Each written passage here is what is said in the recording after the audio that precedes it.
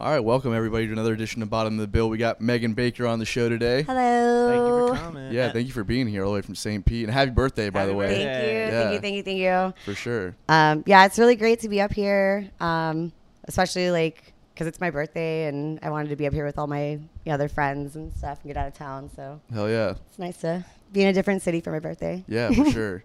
You wanted to get away from St. Petersburg to come here? Well, I mean, you do the same thing every year. Okay. Eventually you want something different. Yeah, So. definitely. All right, well, before we get started with everything, I just want to announce a couple of things. Side Hustle is doing the Billy Strings after party at Dog Rose Brewery on March 19th. Ooh. So You going to come up for that too? I'm going to try to. Hey. that'll be fun. I'm going to try. Well, make sure to come on Friday. Friday. It's Yeah. Friday. Do you even know when your own show is? Yeah. Well, we've been pretty busy with all the shows we've been playing lately. Yeah. So that was a joke. So many shows. There's so many shows. Playing- It's nice to actually hear friends that are in the scene actually having shows again with the whole COVID Oh, yeah, big time. stuff. It definitely is nice to see everyone back out touring and doing shows and seeing the music industry coming back, because it was definitely heartbreaking to have our whole industry collapse. Yeah, for sure. Especially rough.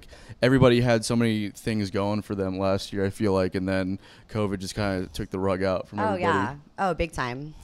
Also, I got a couple things. Wednesday, I'll be at Southern Kitchen from 8 to 11.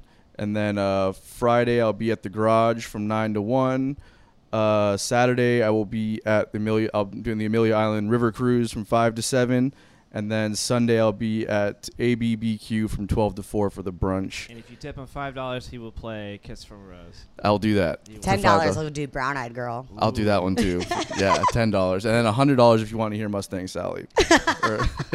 Even though I don't know it, so I will bullshit my way through that song yeah, for for $100. for sure, for Jimi sure. Hendrix, right? Yes, Jimi Hendrix. Yeah, fucking guy.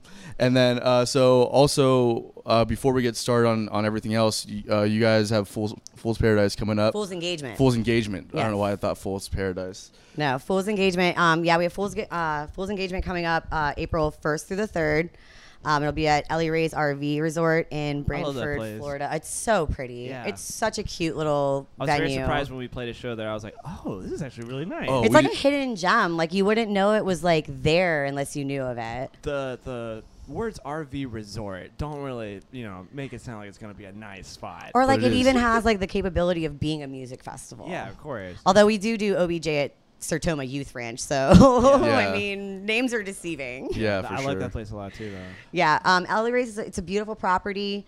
We have great lineup. We have a lot of little arts and craft vendors, food vendors,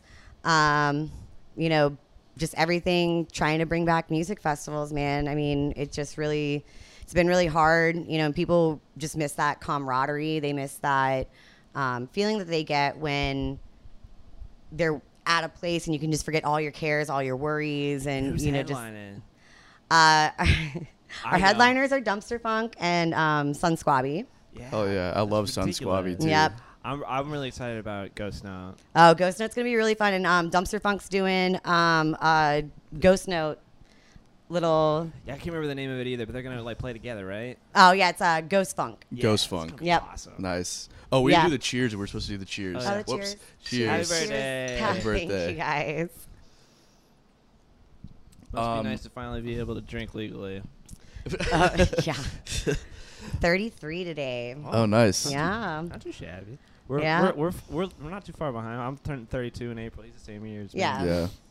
It's We're all the old dogs now. yeah. Right. I actually think it's. I think about it a lot, and I get a little discouraged sometimes. But it's also I feel like our generation of people, our generation's just kind of traditionally later to do things. If you think about comedians and a lot of people in this generation now, you're not seeing so much of the success at 18 or 19 you're seeing it now at in the 30s. Oh you know? man, yeah. I mean, especially there's a lot of younger players and stuff that I've met, and it definitely reminds me. I mean, I started out when I was 22, 23, doing festivals and shows and everything like that. But it definitely was you know, a learning experience. And, you know, I had a lot of people that were older, you know, like Russ and, you know, people like that kind of took me under their wing to kind of, you know, teach me the ropes and everything. And I remember Russ and I were talking recently, and I was like, when did we become the old people? And he goes, yeah, Megan, pretty soon we're going to be doing bluegrass festivals. Oh, shit. And then you'll graduate to blues festivals. Then we graduate to blues festivals, and then after that we just retire, right? Yeah, Like, exactly. It's like the natural progression. That's right. I think you start doing cruises at that. Yeah, point. cruises. Yeah. That's the last one. Yeah, that's it. So what was the inspiration for Fool's Engagement?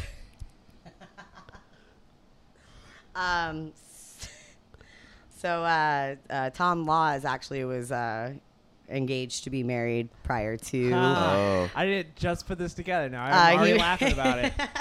Yeah, he was supposed to be married, and it was prior to Monster Mash, and they broke up, and you know, his wedding was supposed to be April 3rd, so we decided that we were gonna do a music festival that weekend instead, and call it the Fool's Engagement. That's pretty good. That's hilarious. Yeah, that's Yeah. pretty genius, How do you put that actually. together? It's not quite. I mean, it's vindictive, but you know, like, but But it works on so many different so levels. many different though. levels, so many. Yeah, that's and pretty funny. We're really excited about this one because, you know, when I first came on with Tom and Clint, I was actually flying back from New York, and I had a layover in Houston, and you know, my phone turned it back on when I landed, and it just said, "You're working Monster Mash." That was a statement, not a question. Yeah. You know, so, you know, I've been with those guys now since like pretty much like September, August, like doing all the shows and events that they've been doing, and it's been really fun. I really like it because I love those boys. They're a Yeah. pain in my ass, but I love them so much. Yeah, I'm sure it's a good partnership. But yeah, we make a really good team together, and it's, you know, something that works, and you just got to keep on doing it. And you know, we saw an opportunity, and we seized it, and I'm glad that we did. Honestly, like, Hell it yeah. definitely has been a fun ride for sure. Yeah, so I'm kind of curious as to how it all came together. So what's the process like of figuring out how you're gonna put the schedule together and booking the bands and getting the sponsors and all that kind of stuff? How does that all work? Lots and lots of phone calls. Yeah. Phone calls, emails. You kind of just start off with just, you know, casting like a wide net, more or less, with bands that you would like to play there and everything, and, you know, see what they want, see what you're willing to offer them, and kind of try to figure out like a middle ground. And then when you're, you know, building the actual lineup and everything, or the schedule, you know, you kind of have to like think of, you know, not so much as like slower bands, but bands that are, you know, just a little bit more mellow and stuff, that they're going to be like your morning bands and stuff, you know.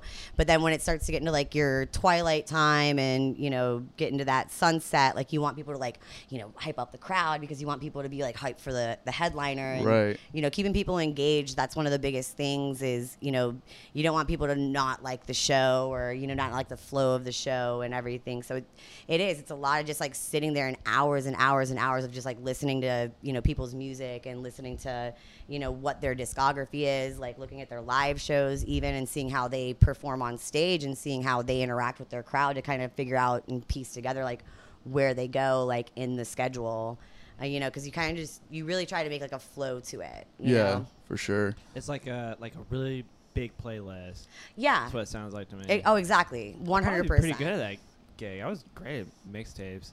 Oh man, you should be a festival with murder. I'm sure they go hand in hand. Are you serious? Yeah.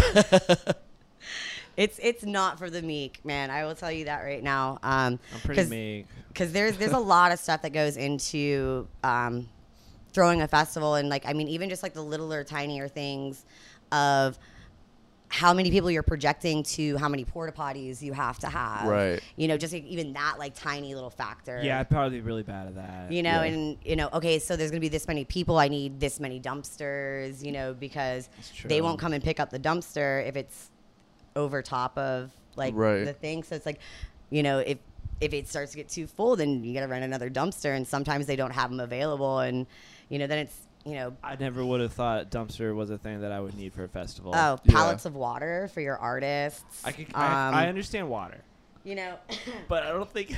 I would but ever wanna guess dumpsters, a and then you need dumpster. people to, you know, do your trash. You need people to Clean the porta potties. yeah, you have to have the septic people come out, clean the porta potties. If they have actual bathrooms there, you need people like to clean the bathrooms and stuff. And especially with COVID times, like the amount of sanitation practices are super, super more than I mean, we still like had people cleaning bathrooms after every time somebody used them, but it's way, way more now, and it's definitely been a huge challenge to try to figure out logistics and everything with festivals and stuff. So something else I'm really curious about is how, well, you don't have to go into too much detail, obviously, but I'm curious as to how all this stuff is funded, because there's sponsors where money comes from, and then you have ticket sales, obviously have a major chunk of that, I'm sure.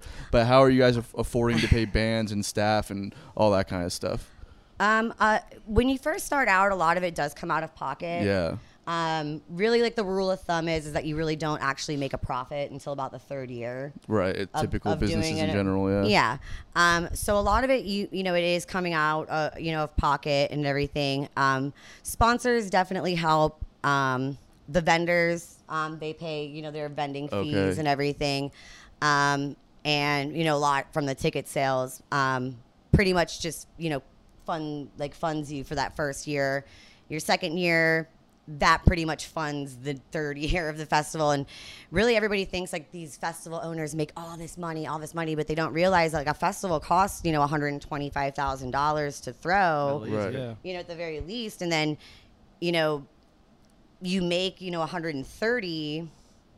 So you have like 10 grand overhead, but next year it has to be better than it was the year before. So you're going to invest 130 now instead of 125, and it exponentially it keeps growing and growing and growing. And, you do see, slight bit of profit. Yes, you do, it really and truthfully to us, it's almost like throwing a big party for our friends, right.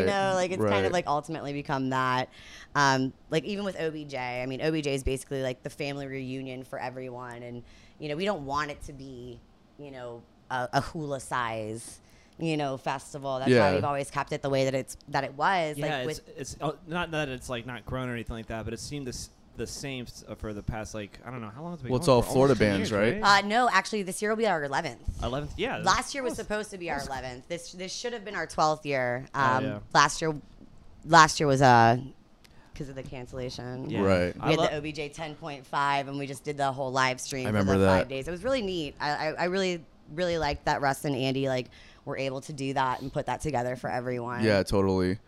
But I love that festival. I was just trying to say like that like you said, like it's like this is how big it's gonna be, and it's gonna and not like that it and, hasn't changed or and, anything. and it has changed. We brought like new bands, right, and like new stages and everything too. But yeah, new bands, new stages. stages, and there's always new people that get introduced and stuff, of and they just kind of like get brought into the fold, and they just become part of the OBJ family. But it definitely, we don't want it to, be like, like those big festivals and stuff like at Spirit of Swanee. It's definitely like a great springboard festival though for a lot of bands coming out of Florida. Oh, absolutely. It was definitely one for us, and we played, I think the first year was like 2018 or 2017, and I don't know then what years are anymore. and then That's fucking. yeah, it was 2018 we did I think the first time you played was the Anton La Plume band, Yeah. or we had just switched from, because I remember we had got remember booked. that. And we played at like 11 in the morning. I think you guys booked it as Anton La then Plume, I but hit- because I honestly think I still have a flyer that has the Anton La Plume, and then we printed a second round of flyers For that had side- Side Hustle yeah, on it. exactly. We had changed how it. high on the bill was that? Oh, we were like way down. Bottom Yeah. of the bill. Yeah, bottom of the Full bill. There you go. circle. Bottom of the bill. But I know for us it was good because it kind of got us outside of like the buzz going outside of our home city. Well, and that's the coolest thing is that OBJ pulls bands from all over Florida, so it essentially pulls fans from all different places in Florida. So they get exposed to this music, and people start talking about this band, and be like, oh, you need to hear this band, you need to hear this band, and then venue owners who people know, and bands that play at those venues, they'll see a band. There was this one Shaw Davis and the Black Ties. I remember that. Yeah. Oh my gosh, Dennis Stadelman loved them, man. I've never seen him stand front row center for a band before ever, and he was just deadlocked on these guys. But that's the cool thing. It's like these are bands that like most people would have never, heard of or given the time of day to. And we used to, and we still do. We invite out like Paul Levine. We invite out Daryl Wolf to come out to the festival and stuff. I miss him very much. And they get to get exposed to these bands that they might not have necessarily ever heard of as well. So then these bands have, the opportunity and they have the platform that they might not necessarily ever, get or anything like It's that. almost like a music convention, for like a Florida music. It's a showcase. Yeah, it's a showcase, really. For real, yeah. And I love that that's what it's always been. I love that's what we kind of like built the whole premise of it around. And it's become one of the most like beautiful communities, one of the most beautiful shows I've actually ever worked, for sure. Yeah, I think it's my favorite festival that I've attended or played. I loved Halloween. Just it was too many people for me to like. Not obviously I want to play to a lot of people, but just like hang out there and be there. It was like a sensory overload. And then Wani was kind of similar. Although I liked it, it was a lot. And then but OBJ was like this perfect kind of balance, like a good amount of people, great music. It felt homely. Yeah, exactly. It's such a homely feeling, and like I remember one of my girlfriends the first time I ever brought there. She's like, oh, I don't want to be left alone, and I don't really know anybody here. And she's like, what if somebody tries to bug me? And I was like, you have more of a worry of like everyone kicking that guy's ass, like rather than like somebody trying to like mess with you at OBJ. And I was like, you have no idea, like that's not the way that this is. Like, it's literally a family reunion. You can walk from campsite to campsite and, meet new people, even if you went there by yourself and didn't know anyone, and end up coming home with 50 new friends, that you just spend all your time with now. Totally. Yeah, I love that one for sure. I'm really excited to go back this year. I know. I'm fingers crossed, like everything just works out and, stays on course and everything, with the way Florida's, open, and with their, allowing us to do festivals and shows and everything. Because it was such a heartbreak to have to cancel the event, after like doing it for, 10, 11 years strong. And then all of a sudden it was like, well, now we have to cancel. And Russ and Toby and I went back and forth for, a month almost. And it was like, we didn't want to announce it. We didn't want to announce it. We didn't want to announce it. We didn't want to announce it. And then we were like, yeah, once you announce it, becomes real. And and it was like we had to do it and everything, and it was just such a heartbreaking thing. Yeah, I was supposed to play with Greenhouse. Yeah. Oh my God, I wanted to see Greenhouse. Yeah. That's like one band that like I remember getting introduced to at OBJ and falling absolutely in love with their sound. I did. That was one of my favorites. I used to always like anytime Greenhouse played anywhere near where I was at, I was like, yeah, we got to go to the Greenhouse show. Yeah, our band's changed a lot. It used to be like it's all instrumental now. There's no like DJ or anything like that. So I'm playing all the synths and everything, and it's closer to it like a jam band like it used to be in the very beginning. I remember you guys did a Halloween show. Yeah. In St. Pete with Zugma. Oh no, so I just joined the band about 2 years ago now. So that was my first exposure to Greenhouse and everything. Is back in 2011, I want to say it was. Yeah. They played a Halloween show at in St. Pete, some like really weird venue. I don't even remember what it was. I'm probably not even open anymore. And they opened for Zugma, and I was just like dying. It was so amazing. And then Zugma came out and played the Ghostbusters song, and they were all dressed in the Ghostbusters outfits and stuff. It was so adorable. Yeah, I never got to see Greenhouse previous to when you joined them. By the time I moved to Jacksonville, changes and everything like that. It's so different. Like it definitely is. This time around, we've had a really good reaction to it or whatever. You guys have a good cast of people up there. It's me now playing keys and all the synths and everything like that. And then do you know Steve Honig from Spore. Spore. Oh yeah, Yeah. Steve. Yeah. He's playing lead guitar. And he shreds. And he's completely changed. He looks like a damn rock star. He looks like Steven Tyler. Yeah, he does. Oh my God, his shaggy hair. Yeah, He looks like he wears like the eyeliner and like he has like the gold chain and like the open shirts and he's a complete rock star. But then now they went back to their original drummer Jason. Oh, and yeah. Jason and Dave are like best friends and grew up together and everything like that. So it's like the whole more back to organic sounding. Who's doing bass? Is it Dave? Yeah, It's Dave and Screen. Okay. Dave's always been number one. You know I was what hoping mean? it was Dave still. Yes, it is. But yeah, we were. I feel like you couldn't have that band somehow without Dave. Yeah, it's he his, is Greenhouse Lounge. Yeah. I'm just lucky to be part of it because it's making money. yeah, it's okay.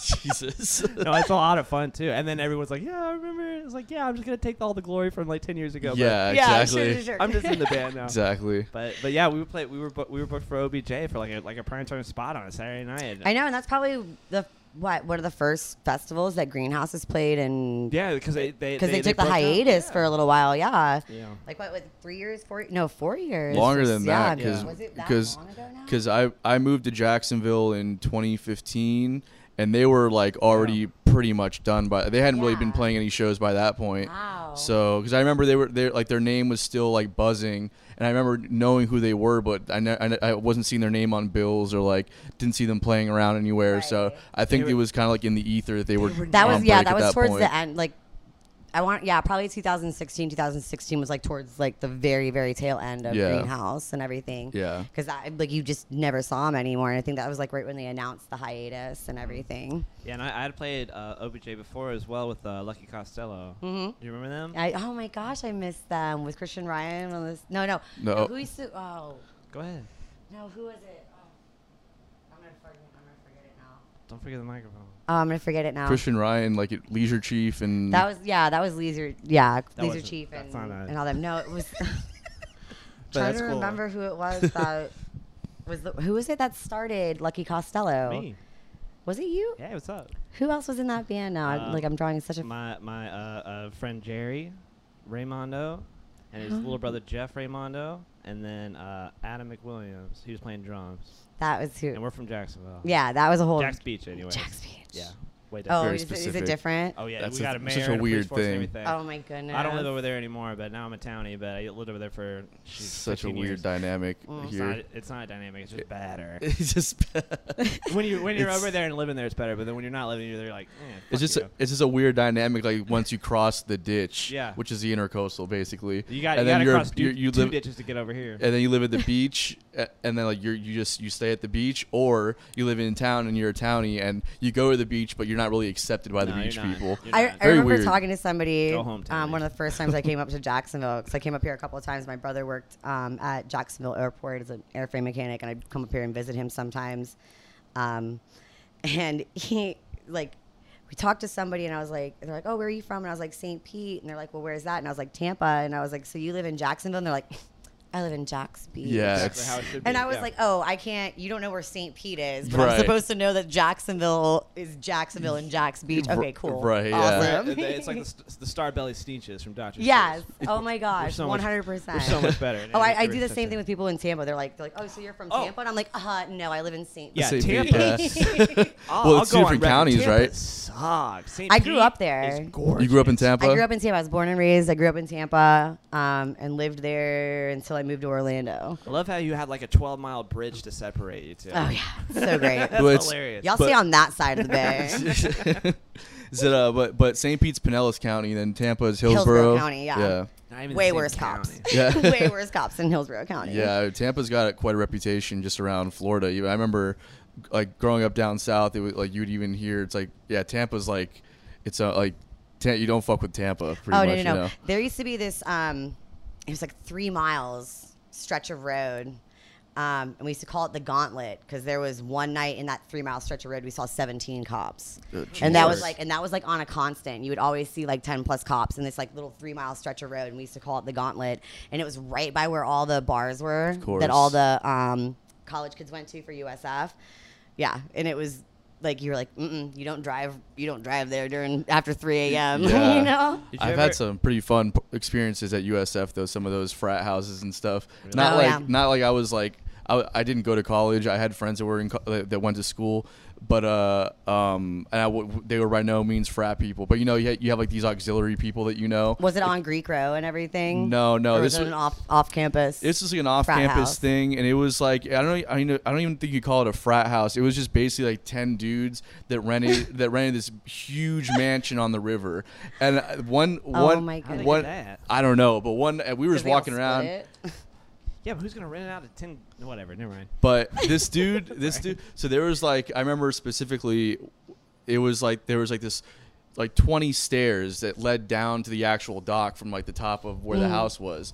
So homeboy like grabs the rope from the tree and then swings from the top of the stairs, swings all the way out over the river, and comes back and then hits the dock like face first. Oh no! And falls into the river, and we're all just like, "You're a fucking idiot." Oh my gosh! Yeah, that so funny. sounds like a frat. That sounds like a frat Did house. you go to the Crow? I guess the Crowbar's still there in Ybor City.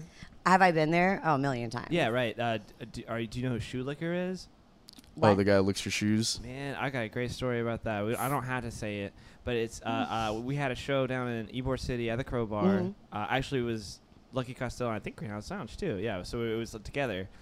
Anyways, I come outside and I'm packing up all the gear, and this kid comes up to me. He's a weird kid. He's like wearing a robe and he's real skinny. Sounds bad on par for Ybor. That doesn't shock me. He just comes out of an alleyway and he's like, "Hey man, I think there's something on the bottom of your shoe." And I'm just like, "What? Really?" It's like, yeah, lift your shoe up. And I was like, "What are you talking about?" And I go to look at it like this, and he just gets on his knees and tries to lick my shoe. And I freak out. I'm like, "What are you doing?" God. And then he just scutters away like a cockroach or something like that. And I'm like, "What the fuck just happened?" So I go back to the bar at the Crowbar, and I talk to the bouncer like, "You're never gonna believe this. This guy was out here asking to see the bottom of my shoe, and he just licked the bottom of my shoe." And he goes, shoe liquor? Didn't even phase him, Yeah. That's we know shoe liquor, and it was just like that's just like didn't even phase him. It's like, oh yeah, it's just Ybor. Anyways, Tampa's great. Yeah, is what I was trying to get at. Go there for the Gasparilla Night Parade once all this COVID stuff's done. I've always wanted to go there. Yeah. Oh, I watched a girl. I watched a girl hook for beads. Word. Woof. Yeah. I'm trying to explain Tampa to people. They're like, "Tampa's great." I'm like, "No, it's not." Oh no, it's gross. It's rough. Especially Ybor City. We used to always say that Tampa was a shady or a sunny place for shady people. That's what they used to say about Miami also. Oh god, sunny Miami. Place, shady people. I lived down in Lauderdale, and like I hated whenever we had to go down to Miami because just that stretch of road on 95 going down from Fort Lauderdale to Miami, it's a 30-minute drive. And that is like the worst part of 95. Oh yeah, ever. It's supposed to be a 30-minute drive, but in actuality, it could take you 2 hours because the traffic is so insane. Oh yeah, and people just drive like complete maniacs. Like there's no. Oh, there was one time this dude just started to merge his car over top of our car and like right where the express lane is, and we hit a couple of them cones. The next thing we know, we get a bill in the mail for like $300 or $400 What? Because every single one of those cone things that you hit is like $100-something fine and everything, and they have cameras all up and down. Oh yeah, and sure. That's the express lane too. Yeah, it's so ridiculous. I always want to hit the little bars that are going down that block out the carpool lane. Yeah, I drive right through. Oh yeah, they're $125 every time you hit one. That's wild. That's worth it. That's like you hit a cone, $100, not so much. But like break through like a gate like that. Yeah, I would do that. Worth it. If I wasn't driving my car, I'd do that. Yeah, that way you don't get the ticket. If it was a rental car, yeah, for I'd sure. be about it. Yeah. As long as you got that rental car insurance, bro. Drive it like you stole it. Yeah, I did. I rented a Camaro convertible, went down there and backed into a fire hydrant, and then was like, I don't know what happened. It came out of nowhere. But I got that insurance, so I didn't pay a dime for it. It's all about that insurance. Whenever you rent a rental car, they're like, "Do you want the insurance?" And you're like, "Mm-hmm." I just outed myself. So yeah. What's the statute of limitations for rental cars? Is it 1 year? I have no idea. I'm gonna say 1 year. 1 year. I'm real sorry. Enterprise, do not look up this man's name. name. Sorry, Enterprise. I was trying to think of a car rental place. I couldn't think of it. Yeah, I'm sure there's a lot of Enterprise employees listening to this podcast. Yeah, right. Good. You never know, man. They could be out here. They could be out. Hey, everyone. Just want to take a second to talk to you about one of our favorite music venues, Blue Jay Listening Room. Blue Jay is a space for true music lovers where every ticket is a backstage pass. Silence your cell phones, enjoy a nice glass of wine or craft beer, and be part of an intimate experience unlike anywhere else in Jacksonville. Hear national and local artists sing their original songs and share the stories behind them in a space carefully curated for the premier show-going experience. I personally have seen some of my favorite shows here, as well as having played with some of my heroes. Not only is Blue Jay a wonderfully unique experience, it has become a staple in the Florida music scene. Mention Bottom of the Bill on your next visit and receive 10% off your tab. Blue Jay is located at 2457 3rd Street South, Jacksonville Beach, and be sure to check out www.bluejayjacks.com for news, ticketing, and events. Okay, so I do want to kind of ask you how you got started in the whole festival scene. What was the I guess the catalyst? Catalyst. For, yeah. Well, I met Russ Bowers at Aura, 2011, the year the car fire happened. Oh yeah. I wasn't there for that, but that was like all over the news and everything. Oh yeah. So that was when I met Russ. Russ had was running the Rage tent, and I was wandering around with Kenny and Kimmy Stadelman, and the Rage tent wasn't raging, so Kenny was like, I know where his little trailer is, and I had a Nerf gun on me, and I had all these Nerf darts on, and on each Nerf dart it said Love Bullet. Nice. And they opened up the trailer door, and I just started lighting them up with Nerf darts and stuff, and screaming Love Bullets. And then Russ and I ended up walking around for 2-3 hours, just bouncing from campsite to campsite, meeting a bunch of people. And every time that they were cool people and we liked them and they were partying with us, we gave them a free ticket to OBJ. Nice. And it was just kind of a way to promote it. It was the second year of OBJ. And then I went to the festival. And then that's when I met Andy Lytle and Toby Bowers. And then it was just I became part of the fold, and, it was, then it was the four of us, and we just made a really good team together. And, Andy was Russ's right-hand man, and I was Toby's right-hand man, and it just was cohesive, and it just worked. And then after that, anytime, some of these, other promoters are hey, I need, assistant stage manager. I need somebody to do this. I need somebody to do that. And Russ would be oh yeah, here's Megan's contact, nice. And then that's kind of how it developed. And then probably about 3 years ago was when I first started, trying to do it full time. Yeah. Cause it's hard. It is. And it's really hard to, kind of break into it and also be able to self-sustain, with just doing music festivals, right, or just doing events and stuff. And I started working last year for a company called CID Entertainment, which Andy Reese was the one who actually Andy Reese and Brett Perez were the ones who got me in contact with these guys. And they do everybody from the Wiggles to Fish. Wow. They do everyone. And I've worked with George Lopez because of them. I've worked with nice. What's that guy's name? Josh Groban, which was the last little tour that I was actually on. Lindsey Sterling, bunch of different different artists. Bob Weir and the Wolf Brothers. Nice. And it's really awesome. And they just, they did everyone, and it was there are people that book.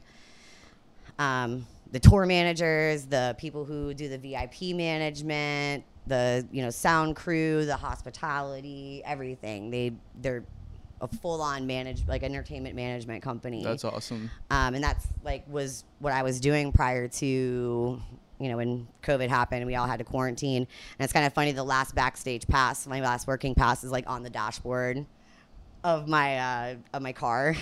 Just so I can always see it and remember oh, there was a simpler time. Oh, yeah. Back in the day. I constantly go back and look at our summer touring schedule for 2020 and just cry. So oh my gosh.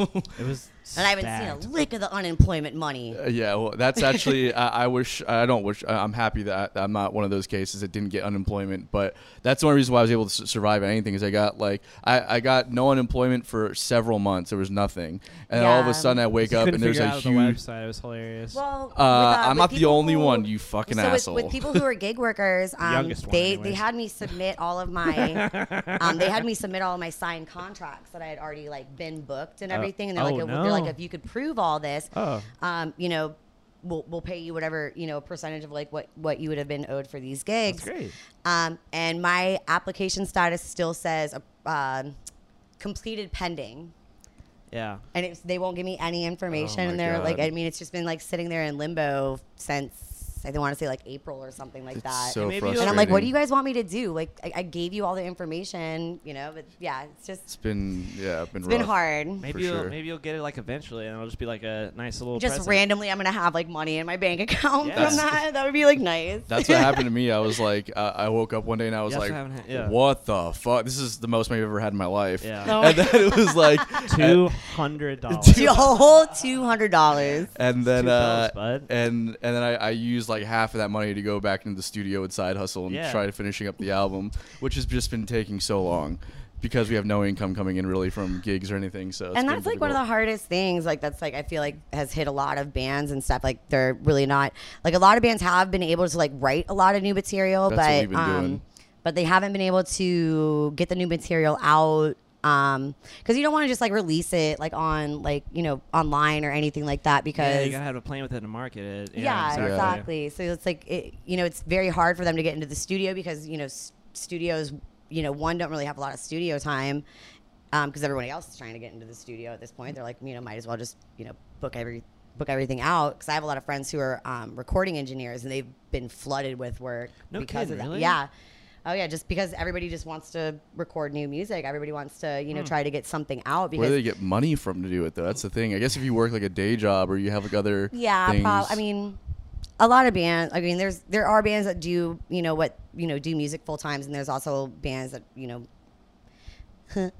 music's their side hustle. That's a good one. Yeah, that's me right now. That's Unfortunately. that's literally why the name It's exists. kind of become that way though, because I know I do know a lot of bands also that have just taken like side gigs, like just doing like kind of grunt work and everything. Yeah. Just doing like contractor jobs and this, that, and the other, and just little things that they can pick up here and there just to be able to survive and everything. Because not all of them have they don't have college degrees or like Right. like what do they know? Yeah, no, totally. That's been like the biggest issue. It's just trying to find a way to get income without Yeah. without having to sacrifice everything that you want to do. That's like, yeah, it's been difficult for sure. But yeah. I'm very lucky that at least the solo gig has been coming back because that's like my bread and butter.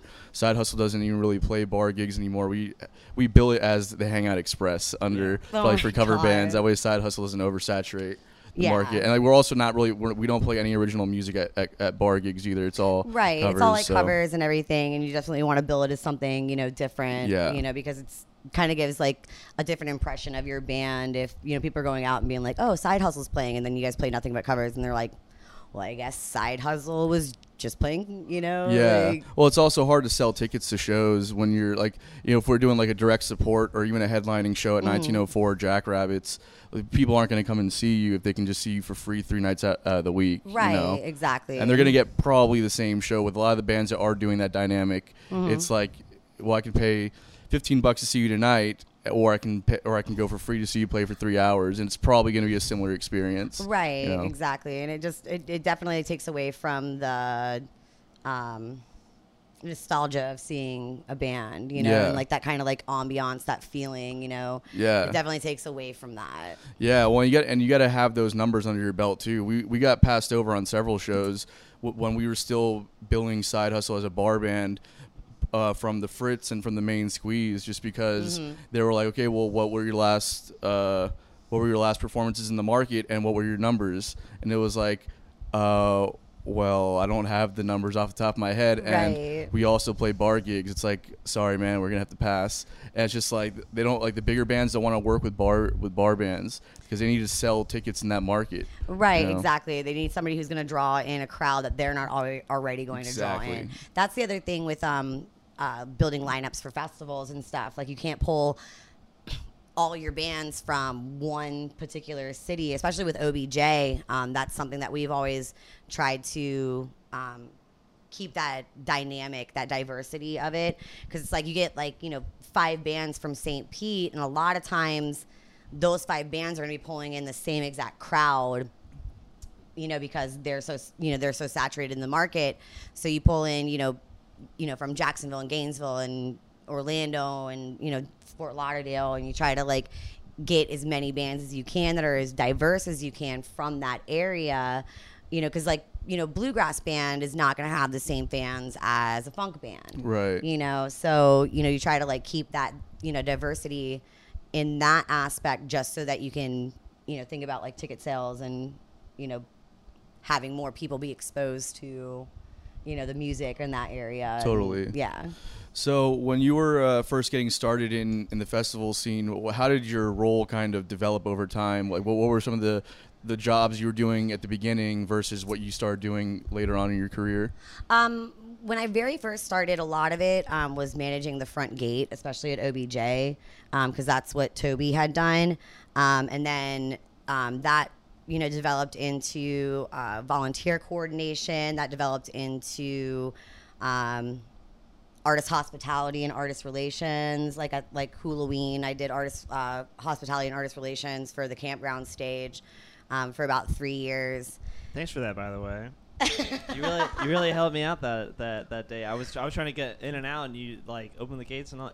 It was nice. Thank you. Oh yeah. No, like I mean that's what you do, But yeah, like it's just kind of developed into a sense of, the more you learn about the music festival industry and everything and how it runs, how it goes, what you need and everything. I started out just being, a volunteer basically, to now I, basically run every aspect of a music festival, coordinating with the stage manager of, set times, coordinating with the front gate, doing, paying bands, doing, money drops, like everything, So it's kind of, developed into every different role that I could possibly take on and learn as much as I could about that particular role, getting sponsors, booking bands, negotiating contracts, coordinating vendors, down to negotiating the property contracts, with the, actual properties and everything. It's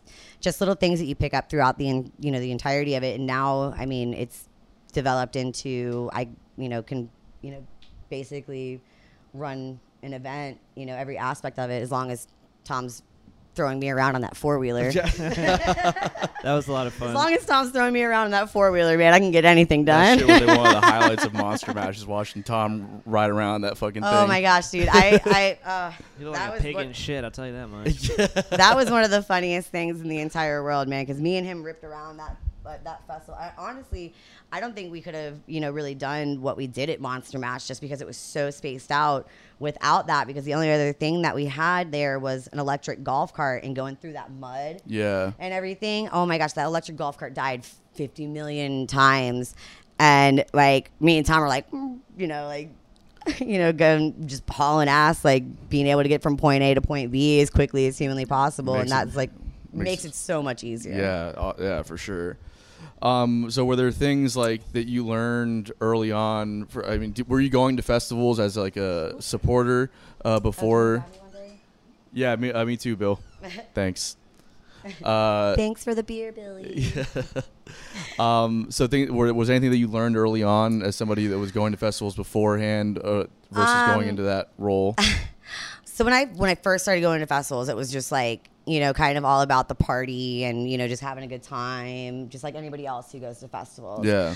But as I started to, be put in more responsible roles where,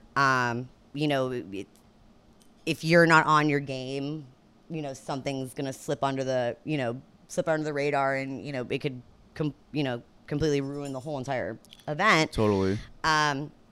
So I definitely learned to, like so many people, and I love and appreciate everything that everybody's ever given me at festivals, but people offer you a lot of things. They want you to do a lot of things and stuff, and it's like, they want you to take shots. They want you to, smoke this and do this, and here's this and here's that, and you're just like, I can't do this. Like I have to work. Like, and, it's like, thank you, but and that responsibility, that's probably been one of the biggest things for me personally, to kind of see like where I started at, from being a patron at music festivals to being somebody who actually works those music festivals and everything, because you really do, you have to be on point, and you love watching everybody having a great time, because it makes you feel that you did your job well, right? Because that's kind of the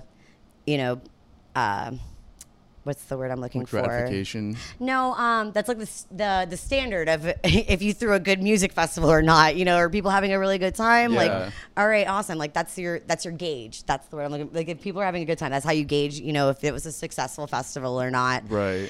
And but you can't indulge. And that's just kind of something that you take the turn coin of it, but.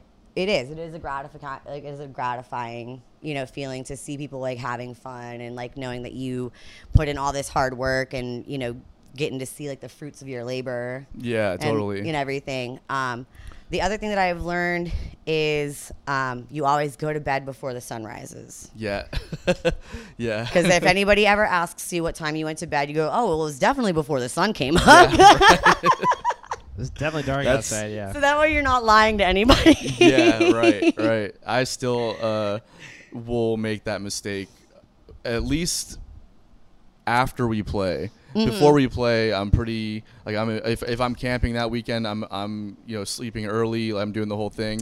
But after we play and we get paid, all bets are off. The other thing. Pedialyte saves lives. Yeah. Chelsea's really big a shot on of that. Pedialyte before you go to bed, man. It's the most disgusting thing in the entire world. It tastes so bad. I don't know why the hell we give it to babies. That's probably why they cry so much. Yeah. But a shot of Pedialyte before you go to bed will save you from a hangover. And either those Boost, Ensure, or the Slim Fast instant little breakfast or instant meal shakes. Man, those will save you in the morning, because you don't want to, like, if you're hungover, like, you're not going to want to eat anything first thing when you wake up. And those things have, like, usually like 20 grams of protein, every single vitamin and, mineral that you should be taking and stuff. Man, those things have saved my ass so many times at music festivals. That's really? Like my, number one go-to. Whenever, like, I buy, like, people are like, why are you buying this? And I'm like, listen, come morning time, you're going to find me, because you're not going to want to eat anything, and you're going to drink one of these, and then you're going to feel right as rain. Yeah, that's a good tip, because I always find it, that's my biggest downfall, is like the food situation, or like just staying nourished. And especially like, I mean, if you haven't eaten anything all day and like you've already been drinking and partying and stuff, like you're not going to want to eat like a full meal. Right. And like, even, I mean, I love all of our food vendors. You guys have great food. But, it's not necessarily like what you want to, it might not be what you want to put in your stomach and stuff. So those things, I mean, you can drink one of those and like, I mean, it's basically like basically eating a meal. Yeah. And you're going to have the same effect as if you would have ate something, but without the grease and, Right. I've passed Pedialyte. I'm like such an old cat now that I'll go to a festival to play the festival. I'm like, yeah, I got Airbnb or a hotel. I'm not fucking staying here. I know what it's like, and I sure as hell am not getting to a festival when I have a show like the next day. Yeah. I'm definitely not staying at that festival the day before. I'm like, yes. I'll go hang out and see all the bands and everything like that, but I'm like, gotta be sober enough to drive home back to my hotel. So the next day, I think the last time I did that at OBJ and had a nice little Airbnb in Bradenton. Yeah. I will definitely tell you that the minute I did a festival with an RV, Can't go back. Oh my god! I'm an indoor cat for sure. Yo, it is such a game changer. Yeah. It is like it's the number one game changer in the entire world, because one, you don't have to go stumbling around to try to find either a porta potty or a bathroom when you wake up in the middle of the night and have to pee. Yeah. And two, like, you can, like, the capability of like a shower, and just like as somebody who works the festivals and everything, you see everyone, and sometimes it becomes like a little overwhelming and stuff, and you just like want to go and just be alone for a minute.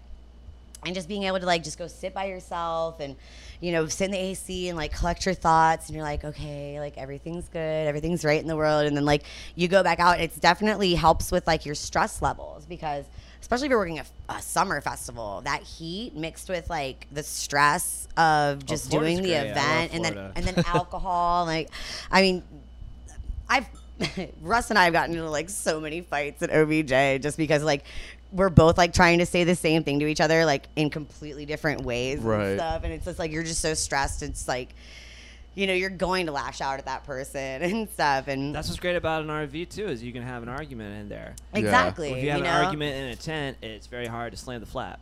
Yes. I wish I wrote that joke. That's been shit. Honestly, like I miss funny. old school telephones just because I really miss the whole like just pleasure of just slamming the phone on or somebody. even flip phones, you know, you can just like you can fucking flip that shit, you know, and then you can throw them afterwards because they were really durable, so you just like throw them across the room. I threw my flip phone. Yeah. Flip phone. Give me a break. I threw my flip phone like can't say. Don't hurt yourself, bud. Cross like a bridge or whatever like that. It was just fine. Oh man, I remember I threw one of those old school Nokias. Remember the blue block Nokias? Oh, I threw one of them things against a wall and like it bounced back at me. I swear to God, did not break. It bounced back at me. It was like, "Are you gonna throw me against the wall, bitch?" Yeah, it's like, what are we paying so much money for smartphones for? They're not durable at all. Oh, they suck. Yeah. And I think that's like a marketing tool probably because them things are stupid expensive. Yeah. Like you could have brought the old like Nokia. I think when I first got the old Nokia block phone, I think I paid like $35 or something like that for it. It was like cheap as shit. You know? For sure. And now all of a sudden, like the new iPhone's like what, $1,200 or something. I got like an email the other day saying, "Hey, if you buy 2 iPhones, we'll give you the second one $1,200 off." I'm like, $1,200 off. Like, no, thank you. Yeah, they're expensive as hell, man. Like, and they don't last. They don't. Like, my guy's been taken for a couple years, 3 years now, I think. Oh, I'm so rough with mine. I mean, actually, at Monster Mash at one point, I punted my phone. Oh my God! Maybe don't. I did. I was like, I just want 15 minutes to myself. I was like, I don't want to answer any phone calls or nothing like that. And I was in the middle of talking to Jessica Jones, and somebody came up to me and just asked me like some stupid question, you know, like that just like really didn't matter that much. And like, I looked over at Tom and I was like, I'm done with this, and just punted my phone, and we watched it go up in the air and we watched it slam down on the ground, and Tom just goes, "Really, Megan?" And I was like, "Yeah, I need that, don't I?" Yeah. It's probably whole not rated screen was for shattered and everything. Like, oh man, it was God. you could still use the LED screen, but the actual like screen itself was like shattered. Yeah. Oh yeah, and it was funny as can be. And I was like, I knew I had to go buy a new phone anyways. You know, I'd already like that thing I'd had for like, I think I had that phone for like 2 or 3 years at that point, and I was like, I know I'm gonna buy a new phone anyways. Yeah, that's about the but it was really lifespan gratifying. yeah, it definitely feels good to break shit sometimes. Oh my gosh, I want to go to one of those rage rooms. Like, Oh, have y'all yeah. ever seen those? Oh, my yeah. god, like really bad. It looks so stupid. You know what I like to do when I get real drunk? I like to break records. Oh yeah, we did that one night. Because it's hilarious to say, like, yeah, we were breaking records last night. Oh my god. What a great pun, right? But like Yeah, definitely these aren't like these records. Like, well, No. like I'll go. Could probably break the Like MGMT thrift- one. No, yeah, I'll Maybe the LCD sound system one also while we're at it. dude, man. But I'll go to like a thrift store or something like that, and I'll. just buy like shit ass records. Oh yeah. God, I've got a couple in there where just like, yeah, we're breaking this one. Oh yeah, we're gonna smash this one. This smug bastard's been sitting in this crate with all this good music. Yeah, we're breaking you. We're man. breaking you. Billy and I did that one night. We got really just really drunk when he was living out at the beach, and we started like singing karaoke in his room, Oh, and yeah. then And just- smashing that'll records happen. Oh, my afterwards. goodness. We were. I woke up. I like smashing records too. We're fucking breaking records. Breaking records, smashing records. I you know, woke we're up just- for the first time in a long time, not knowing where I was Oh, my the next morning, goodness. and I had to go play a gig right afterwards. That's a regular Sunday night for me. But That was Rockstar, wild. bro. That was too. I can't do that kind of shit. I That's can't. that rock star thing. Yeah, it's that. that's Rock star lifestyle. That's man. Yeah. why I don't. That's why I don't stick around at festivals, because I know myself too well. Yeah. I just know what's gonna happen if I stay there. Oh, And I- everybody makes fun of me. Like, why are you saying you're such a pussy? I'm like, nah, Yeah. not being a pussy. I know what's gonna happen if I stay here. Yeah. I'm gonna be. Hey, every now and King again, you of the got, every now festival and by again, the you end gotta of show it. your ass, man. No, yeah, I know. Totally. It makes you more human. It Yeah, just would be yeah. so. I would rather do that at a festival that I'm not playing at, and that I was just enjoying it. Because I feel like Yeah. I'm working. Yeah, there's an image you want to uphold The a little one bit. festival I remember back in the day, And I'm mouthy. I run my mouth. The one festival we always agreed upon that we would never ever work, and we had done that since from 2011 till when was the last? It was Bear Creek. Bear Creek. It was Bear Creek 2015, 15. I think 15 was the last Bear Creek. God, that was such a good Oh God, I miss Bear Creek so much. But yeah, that was the one festival that we all agreed always that none of us would ever work at. You know, that was like our one festival where we're like, it's your rager. We just got to go party, we got to go rage and just like have fun and, you know, kind of let loose. Cause, you know, Bear Creek was, you know, pretty much one of the last festivals of like the season and stuff because of how late it was in November. And then really there weren't a lot of festivals between, Thanksgiving and Christmas, and then Home Team was the next one that started that's what started your season.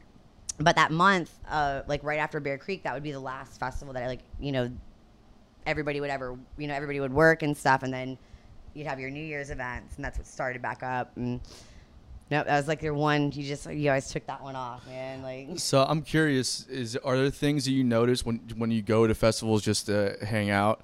Are there things that you notice as somebody who's worked on the other end of them where you're like, oh, they aren't doing this right, or they overlook this shit? Oh, absolutely. A lot of times, like even when we go to like venues and stuff, and I blame Andy Lytle for this. I used to be able to go to, you know, shitty venues with shitty sound systems and stuff, and now I go to like shitty venues and I'm just like sitting there the entire time and I'm like, oh my God, like they just need to EQ the highs down on that guy's vocals just like a little tiny bit and it would sound so much better, you know. And there's little things like that. And then it's also, you know, like when you can see the people backstage working and stuff, you know, and you see them talking and stuff. And I was like, oh, I bet you any money they're like talking about this and that one's about to jump on a golf cart. And they're like, how do you know that? And I was like, just watch.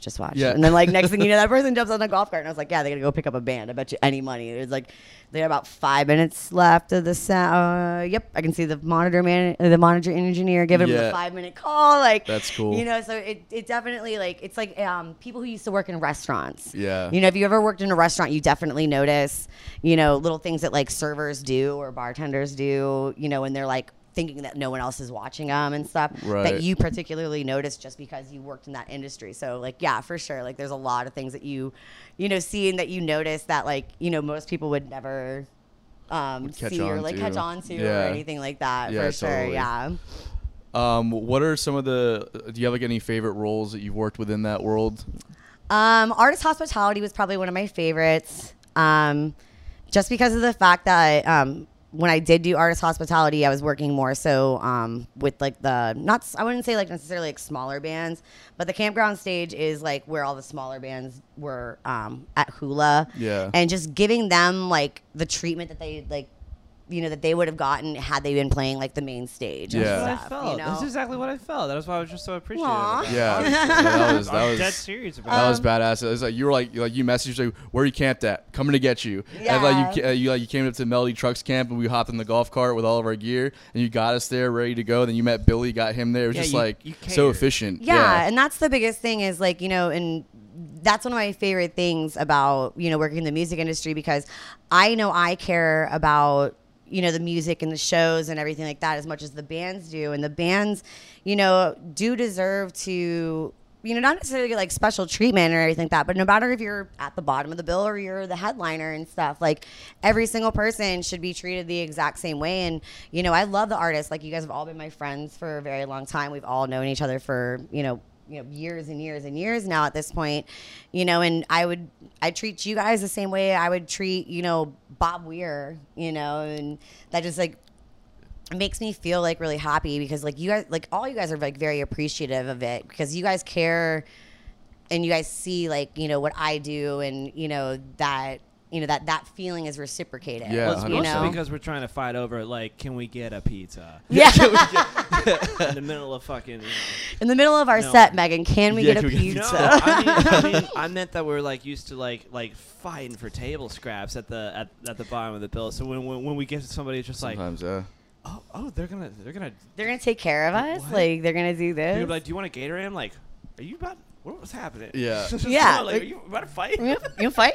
That's always the case with the home team crew, though. It's always very, like... No, they're so nice. Yeah. Yeah. Sure. Well, and that's the whole thing is, like, I mean, everyone should be treated that way. Like, everyone should. Because everyone deserves, like, that special treatment and everything. Like that's kind of like one thing that like I've always like done with working in music festivals and getting to meet the people and getting to meet all the musicians and the people who do production, people who do this, every single aspect of the events. And I feel like that's kind of like what progressed my career and everything, because really in the music festival or the music festival scene and stuff, and like getting jobs in the music festival scene, it really is a lot about like who because like there's people vying for those jobs like crazy, and they want to work with people that they enjoy working with. If the bands enjoy working with them, like if you're a dick, like a band's not going to want to work with you. Yeah, everyone knows that. So I'm going to treat you really nice, and vice versa, and that's kind of like how it goes. Speaking of being treated like a dick, or a dick treating me like a human, I don't know how I'm trying to word this, but remember when we were playing, I won't say the place, there was this festival that we were playing at, and they were like, okay, like it's your turn to go on stage, and they gave us all these like passes, and then they gave us like these little lanyards with our names on it for like you're allowed backstage. And so we play our show, and we start packing up, and we're moving. This is a hilarious story. It's like, and it's just only hilarious because you'll think it's funny because you work in the music festival industry. But like, we were like packing up, and while on our way out, this Karen, and I say that my mom's name is Karen, but she comes up to us. So I can say that. She comes up to us, and she just cuts the lanyard off. Yeah. And she goes, and I'm like, what are you talking? Shut up. I swear to God, right? Yeah, crazy. And it's just, she cuts it off, and we're just like, what is like, yeah, you can't come back here anymore. I'm like, I still have all my gear. And I'm like, well, you're going to have to figure a way around it. Yeah. I could never, the only person I ever did that to, I'll tell you this right now, the only person I ever like did that to, I demoted him to general admission. I didn't even like cut off his pass. It was OBJ one year, and it was like the first time we had ever had enough people that we were camping people in that front field and stuff. And Alex Sears went to go through like the barbed wire fence and everything, and I had my cousin like patrolling right there.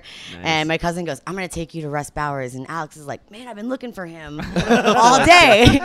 So he gets delivered to me at the front gate and stuff, and I was like, of course it's one of the Spore boys. Yeah, there's this whole like joke at OBJ that Spore every year tries to out Spore. Yeah. That's really funny. But yeah, so I ended up like taking Alex's wristband off, and he like had worked. He was like working for Dunedin Brewery at the time and everything too. Wow. And I was like, you don't get any more free beer. And I was like, you're grounded. And I was like, you're in timeout. And I was like, find me later. I'll let you know when you're allowed to have beer again. But you're general admission now. That's what my manager used to say at Sam Ash. She's like, keep fucking around. I'm gonna promote you to customer. I was like, yeah. Have you ever tasted heaven in a glass? Do you pine for the hoppiest brews and palest ales? Do you like food? If so, then Wicked Barley is the oasis that your mouth has been wishing for, walking into the complete barren wasteland that is your life. Wicked Barley is located in Jacksonville, Florida, nestled on the banks of Goodpeace Creek. Wicked Barley aims to provide its guests with a wicked experience, offering over 18 house-brewed beers, ciders, and meads on tap.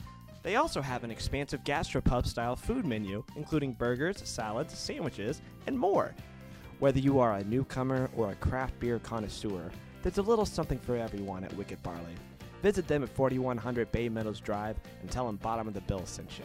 But it was a downgrade. Downgrade, yeah. But I mean, like, that's the most that I would ever do. And that was a joke, And like, I know for a fact that he's still going to go backstage and like be able to get beers and stuff. But it was like, you know what, sir? Yeah. Respect the rules. No, it's crazy though when festivals don't take the extra... don't go the extra mile with the artist, because it helps the artist put on a better show. You know what I mean? It's just like, yeah, just be like pleasant anyways. Like, well, and also I'll definitely say that there are a lot of artists that definitely want to work with me again. Even if they're like I don't even care if we play the festival. Like, I just want to work with you. And I've noticed that a lot. And it's just because, when you care that much and when, you put that passion into it, like the artists aren't like, they respect it and they appreciate it as much as, you respect and you appreciate what they, do for your festival and what they do for your job and everything. So it does. It builds relationships. It definitely makes artists want to, play festivals again, because I mean I've met artists who are like oh man, I played this one festival and this guy was such a dick and blah, blah, blah. And I would never play another one of their festivals again. Yeah. And at that point, like you're, kind of screwed because artists are going to talk. Yeah. Like, artists talk to other artists, and then it's like, oh my God, you're playing that festival. Like, let me tell you my experience. Like, you know what happened? 100%. That's like not. Yeah, that's like 100% what it is. Too. Yeah, it's like it's a lot of word of mouth. Yeah, it's artists can't keep their mouth shut. We write songs. Well, yeah, you guys gossip worse than everyone. Yeah, for sure. It's bad. Yeah, but I mean, but then also that kind of gives the incentive to not. To do your job properly as well, and that's the biggest thing, and they see that, whether or not like you're trying to run a professional festival or you're trying to actually like care about like what it is, because if an artist feels uncomfortable at your festival, their show's going to reflect that. Yeah, so you want them to be in the best mood that they could possibly be, just for the sole fact that it's going to make their show better. Yeah. Like if they're treated like kings and they had no idea that was going to happen to them, like they're going to be like in the most hype mood ever, and for like sure. they're like, oh yeah, we're going to tear this place down. It definitely like, and you can see that. Like big time. So big that's time. why they're so nice. Because they want us to play better. Well, and it gives the fans the experience they want to, and then they end up being happier. Exactly. So it's a full symbiotic thing. Revolving door kind of thing. Yeah, exactly. Have there been any experiences with artists where you're like, fuck that person, I never want to deal with them again? Of course there are. Yes. Yeah, of course. Not gonna name any names. Sure. I just feel like the writer alone at like a band that's kind of a dick to venue owners at a festival has got to be a mile longer. Yeah. Honestly, like we really don't get like a lot of like writer. I mean, like because like a lot of that goes through like your head AR person and everything, and they get like approved things, and then that gets passed down to you in what we call the Bible, and it's like every single band. And we get handed like these binders, and they're called our Bibles, and it has every single band. It has their catering, dietary restrictions. It has their stage plot. It has when they're arriving, with how many cars. Wow. Yeah. So it's like all laid out. But there was particularly one band that I worked with back Aura 2013. And I was the stage manager, and we're waiting for the hospitality person to get there, and they were this little known band. They like had won some internet contest or battle of the bands thing and stuff. Okay, it's not and they were us. like Okay, younger kids. They were like younger kids I think too. I know exactly who you're talking about. And they just come up to me, and like I'm sitting there like backstage and stuff, just like waiting, for everybody to do their load in. They come up to me and they're like, excuse me, we have an interview here soon. Why isn't there coffee made for us? Oh my God. And I was like, that's the way you get coffee made. And I go, well, I'm your stage manager. And they're like, so? And I was like, okay, no, please. Why don't you guys go have a seat? I was like, let me go make your coffee for you. Like, please. Oh my God. And it's like almost like you want to go to like the sound guy and be like, fuck up their set. Yeah, right. Right. Just slightly like be like, hey, like. That's also why as an artist you're like you can't be a dick either. You can't be a dick to the people that like are the ones that are like running the festival and stuff, because it's just like restaurant workers. You know? Exactly. Yeah, you don't. We like you way better. We like each other way better than we like your band. Yeah, exactly. Exactly. So are there any expectations that you might have going into like a bigger festival versus a smaller festival? No, not really. A small festival should be treated the same way as a big festival. It doesn't really matter. I mean, it's just like the same thing as like, any job that you do, like you can't half-ass a job. Like whether or not there's 40,000 people there, or there's 500 people there. Like you want to give the best experience that you possibly can to the people that are there to enjoy it. Now, like as into expectations of how much BS that you have to deal with, I definitely expect that I'm going to deal with way more problems and or issues going into the larger festivals than I do with the smaller festivals, because it's like more isolated incidents if it does happen at the smaller festivals, which is very like few and far between. But the bigger festivals, I mean, it's when you're working like Hula and there's like 45,000 people there, it's hard. It gets very hard to manage that many people, at once. Whereas, if you had 2,500 people, it's really, not as hard, but it definitely is a little bit more contained, and like people don't get as rowdy, I guess. Yeah. Like people definitely start to lose their sense of self-awareness when they're in a mass situation. So at 30,000 people, you're dealing with a bunch of people that are relying on a bunch of other people to set the tone for them. And then when you have like a smaller crowd, it's like everybody's still capable, even if they're fucked up, like they're still capable of taking care of themselves, and they're not relying on the rest of the festival to provide the situation for them. Right, exactly. Yeah, I would definitely say, like, I would agree with that 100% for sure. But yeah, like if it comes to like when it comes to managing that amount of people, I mean, it takes a village to try and make something like that run. Whereas comparatively to like a smaller festival, you might not need, as much like, security or, regulators, right. So to say. So that definitely, that changes the whole expectation going into it, because you're just like, oh yeah, I know for a fact I'm going to deal with some shit. Like whereas the smaller festivals, you're like, if I have to deal with some shit, like. You ever notice a level of disorganization on a smaller festival that might not happen at a bigger festival, just because typically a bigger festival probably has a little bit more major leagues? Like you can do it right off the bat. I would say newer festivals. I would say like newer festivals have a little bit of disorganization, and that just comes from experience. Yeah. I mean, when it comes to that kind of aspect, you do. When you go to the larger festivals, you're like, oh, so why do they take a deposit for their volunteers? And, Toby and I have learned from doing the volunteer coordination at OBJ that you're going to get burned a lot, by these volunteers. Either they're too messed up to come to their shift. Just dealing with hippies in general. Or they just don't show up in general and stuff. And you're giving these people free tickets, basically, to your event. And we never really understood why the larger festivals always took the deposits. And then we were like, oh, because we've lost a lot of money from giving out all these free tickets. And, sometimes not even having enough people to fill volunteer spots and everything. Right. So, you learn things as you grow as an event, and as you see little things, and you learn little things and stuff here and there. But I wouldn't say like smaller festivals are any more disorganized than the larger festivals, because I've seen large festivals be insanely disorganized. I'm sure, yeah. But it all comes from experience, really and truthfully. Like, I mean, we as festival promoters, we talk about different things that we like about their festival and they like about our festival, and you grow off each other, eventually, and you guys all, take the good with the bad, and you talk about all the the stuff that you've had to deal with, and they talk about all the stuff that they've had to deal with, and it's like, oh man, I remember the first time that I ever had to deal with that. This is what we did, and you kind of adapt to that. Right. Was there any situations you can think of in like in the various roles that you've played at a festival of like damage control? So like, what would damage control be like as a stage manager versus like artist meet and greets or something? I've never really had to do too much damage control, I'm going to be honest.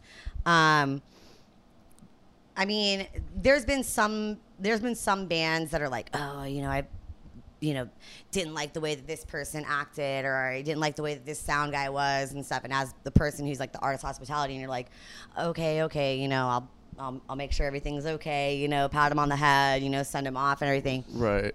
I mean, really and truthfully, that's what it is. And then you go talk to this person, and this sound guy's like, oh, this guy was such a dick, and blah, blah, blah. And you're basically the middleman between your production crew and the bands. But I've never really had to do too much damage control. I will definitely say that with the fact that we are bringing back music festivals, or trying to bring back music festivals with OBJ as well as with Fool's Engagement and Monster Mash, that we've caught a lot of flack. Because of COVID and all that. Well, because of the COVID thing, and like a lot of the other countries, like, oh my God, look at Florida, and they're, having everything open and blah, blah, blah. And like, we're trying to do it responsibly. Even when we did the women's empowerment tour at the venues that we did them at, we kept it to limited capacity. Everybody was supposed to, everybody's wearing their masks the entire time, and we're trying to, do it in the safest way possible. And we're trying to do it in, according to CDC guidelines. But there's still people that definitely have been lashing out and definitely have been giving us a lot of flack in that regards. And the way we just deal with it is like, honestly, we haven't responded to any of it. We know what we're doing. There's temperature checks. There's people wearing masks, social distancing, limited capacity events. All the cleaning and stuff that goes on. Yeah, you know, all that. And stuff, yeah. And, you know, personally, the people who have seen what Get Lost Entertainment has done and what Tom and I have done with, you know, the festivals and everything that we've done, they're the ones that are actually the ones that are, you know, kind of like saying stuff and, you know, being like, have you gone to one of their events? Like, have you seen what they did? Like, or are you just like basing this on, you know, a prejudice? And we just keep out of it, you know. It's just, you know, I don't even want to, you know, we know what we do. We know that we're doing it safely, and you know, there's nothing more that we can say. And I mean, it's like, and it doesn't really do any good to engage in any of the negative shit anyways. And you validate it, and it doesn't need to be validated. You know, exactly. It's just, you know, it's not good. I mean, I guess there is no such thing as bad publicity, but there kind of is when it's some kind of like argument over whether or not you should be doing a festival when you're the festival. You know what I mean? Right. And for us to engage into that and us to feed into that negativity, it's not worth it. You know, it would look bad if we did. Yeah. You know, because like now you're just like feeding into like this guy, you know, being a troll and stuff. You know, Right. it's just like any band. Like if somebody online like gives a band shit, and I've seen that before. Like somebody's like, you know, giving them shit just about like their music and stuff. You know, and that, like if the band were to engage that, then you're proving their point right. Oh my god, I have people doing that to me right now, actually. Like every day, right? Yeah. On more about social media and like how I'm posting my shows and shit like that. I'm just like, the only time you ever show up for anything is on my comments when you're telling me I need to be doing something different about my social media. And when we're talking about, first off, like let's just be honest, like Facebook is not the medium anymore. So I'll post my weekly schedules on Facebook. Mm-hmm. And like I'm playing at a bar. I'm not really expected, if it's a bar doing their job correctly, I'm not really expected to bring the crowd. Exactly. And I'm not expecting a crowd to come. So it's well, like our biggest thing is if you don't feel safe going out, you 100% have the option to not go. Yeah. Yeah, exactly. You know, if you don't feel safe going out to a bar, and there's people still to this day and age who don't even want to go to the grocery store to buy their groceries, and that's your prerogative. You know, you don't have to go. Right. You know, you 100%. You don't need to buy a ticket. You don't need to support us. That's perfectly fine. But we also don't need your negativity if there's people that do particularly want to go or do want to, you know, get back to that experience, get back to normal. Yeah. You know? Well, it's and I think that there's a lot of people out there that need those experiences for their own mental well-being as well. Oh, 100%. They need the social interaction, like the festival scene. Part of the reason why I love the jam scene so much is because these people really not only appreciate the music, but they build this culture around the music, and then that culture becomes a lifestyle for them, and they work jobs that they don't necessarily want to work just so they can save up just to attend these festivals. And then you take that away from them. And a lot of people need these situations. So you telling people, I don't agree with this happening, so I'm going to blast them on social media or try and take them down with all the negativity. It's like you're affecting so many more people than just your own bullshit opinion. Right, and people don't understand, like, this is what people do for their livelihood. Yeah, like, they don't exactly. understand that. Like these people who are, like, career musicians rely on music festivals and venues to book them.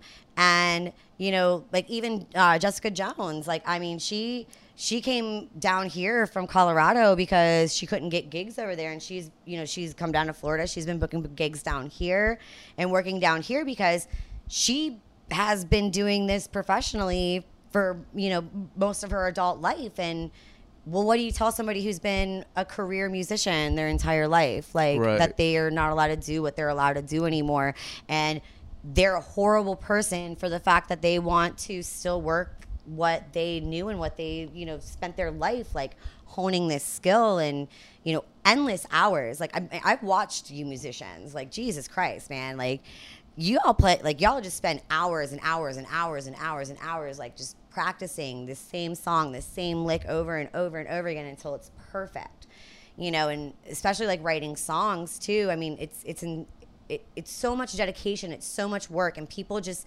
you know, think that, you know, it's nothing, or, you know, well, we enjoy it. That's what it is. It's like, people are like, well, you get to do what you love, so it's like, who cares? So it can't really be work. It's like, oh, it's work. It's painstaking work, you know, like I love music festivals, and I mean, I had a college degree in radiology technology and everything, and then the first music festival that I went to, I was like, I want to make this my life. Like, how do I make this my living? Like, how do I do this for the rest of my life? And I did, and I dedicated myself to trying to do that and stuff. And I love them. And they like, I love, it's like that love-hate relationship with it. But I love it, but it causes me, like, the most stress. Yeah. You know, but it's like that, it's that good stress. It's that stress that you enjoy. Yeah. It's a passion, you know, and the passion is a spectrum of love and hate. It's never like you love it all the time or you hate it all the time. Yeah. So music for us is like a passion. And it's like, there's times where it is the sole reason of all the stress in my life. And there's times when it's literally the best thing that I could be doing in that moment. It's just, you know, but that's what we've dedicated our lives to doing. And then when people are like, oh, well, you know, you should, like, maybe you should have, like, a backup plan or something. It's like, I didn't need a backup plan. I was good before you shut everything down. Exactly. And then you decide that I can't work anymore. And then you have all these people supporting the idea that we're not allowed to work anymore. And it's like, well, you should find something else to do then. Like, or that it's your fault that that everything's not opening up again. Yeah. Like that's something that a lot of people have said. It's like, oh, well, y'all down in Florida, you're the reason the rest of the country can't open. And it's like, no, our governor understood that 90% of the income comes from tourism. Yeah. And the reason why we don't have a state tax is because we get a tax credit, because so much of our income in the state comes from tourism. So he was like, well, I'm going to think as a businessman and, you know, open the state back up. And you know what? Everyone can bitch and complain, but y'all are still coming down to the beaches, aren't y'all? Like, that's right. For real. And it ain't Floridians going to the beaches. I'll tell you this right now. Yeah, like, for sure. We're going to the beaches that y'all don't know about. Yeah, exactly. You know, like, exactly. It ain't us on fucking St. Pete Beach and Clearwater Beach and Jacksonville Beach and Fort Lauderdale Beach. It is not Floridians. Yeah, 100%. It is people coming down here because they know that they can get out of their house. They know that they can, you know, come down here and, you know, not be, you know, social distanced and, you know, whatnot. And when our numbers don't look any worse than like California's or New York's numbers are completely shut down. Well, at least California is still completely shut down, and our numbers aren't looking any worse than theirs. We just had the Super Bowl. There was just 25,000 people in the stadium, and they showed. I remember watching the news, and they showed our numbers, and like they actually decreased. It's very strange. Yeah, I don't know. Yeah, it's wild. Because that was one of the biggest things. They said that Tampa was going to like spike in COVID cases after the Super Bowl, and the numbers actually decreased in COVID cases. In other states, I don't know what they did, because, you know, like there was people from Tampa going to the you know, football game, but also it's the Super Bowl, so people come from all across the country and everything. So it's not just Florida. Like, leave us alone, man. Yeah, like, Texas is fucking open also. They should hit Texas the way they're hitting Florida. Yeah. No one's talking about Texas. Well, the minute Texas starts throwing music festivals, that's going to be the big thing. The minute that, like, South by Southwest or, like, what is it, Austin City Limits comes back, then we'll talk. Yeah, for sure. All right, so all these experiences have kind of put you in a situation where you've been able to put on your own festivals, and and also were you booking the run for Jessica Jones? No, the only show that I did book one of the venues. The only venue that I booked was Funky Biscuit, and that's because back in 2017. Was it 2000? Yeah, 2017. I did an OBJ pre-party there. Okay. So I had gotten introduced to Al from the Electric Kiff guys. Yeah. Because I was looking for a venue to do the pre-party show for, and he introduced me to Al, and Tom was like, "We need a venue like somewhere down south," and I was like, "Well, I can just call the Funky Biscuit. I can call the guys from there and see if they have the show, like if they have the date available." And he was like, "Yeah, like totally do that." Nice. But no, I mean, all the players, the only two players that I had never worked with before that were on the Jessica Jones bill were Ben from Goose and DJ Williams were the only two that I had never worked with before. Everybody else I'd worked with extensively. And he's a monster, DJ Williams. Oh my God. Is his new album out yet? Yes. It is out? It is. The band Shots Fired. Shots Fired, yeah. Yep. He did his, actually when we were on tour, the coolest thing about that album was he mastered all of it himself. He recorded all of it himself. Nice. And while we were on tour, he was mastering down all the tracks. That's awesome. Wow. So like whenever we'd get home, whenever we'd get to whatever home would be when you're on tour, whenever we'd get to where we were staying that night, DJ actually would get a hotel and he would just sit there like the entire night and just work on the songs. And while we were driving to the other venues, he'd sit there with his headphones on in the back of the car and master down all the tracks and everything. So kind of feel like we were just a little bit a part of of Shots Fired's album, but no, it was actually really, really amazing. Yeah, God, he was funniest guy in the entire world. I absolutely loved getting to know him. But yeah, like his album is out, and I believe it's available. He has the vinyls, I know that, and then I think it's available on some platform. Spotify. I think it is released on Spotify.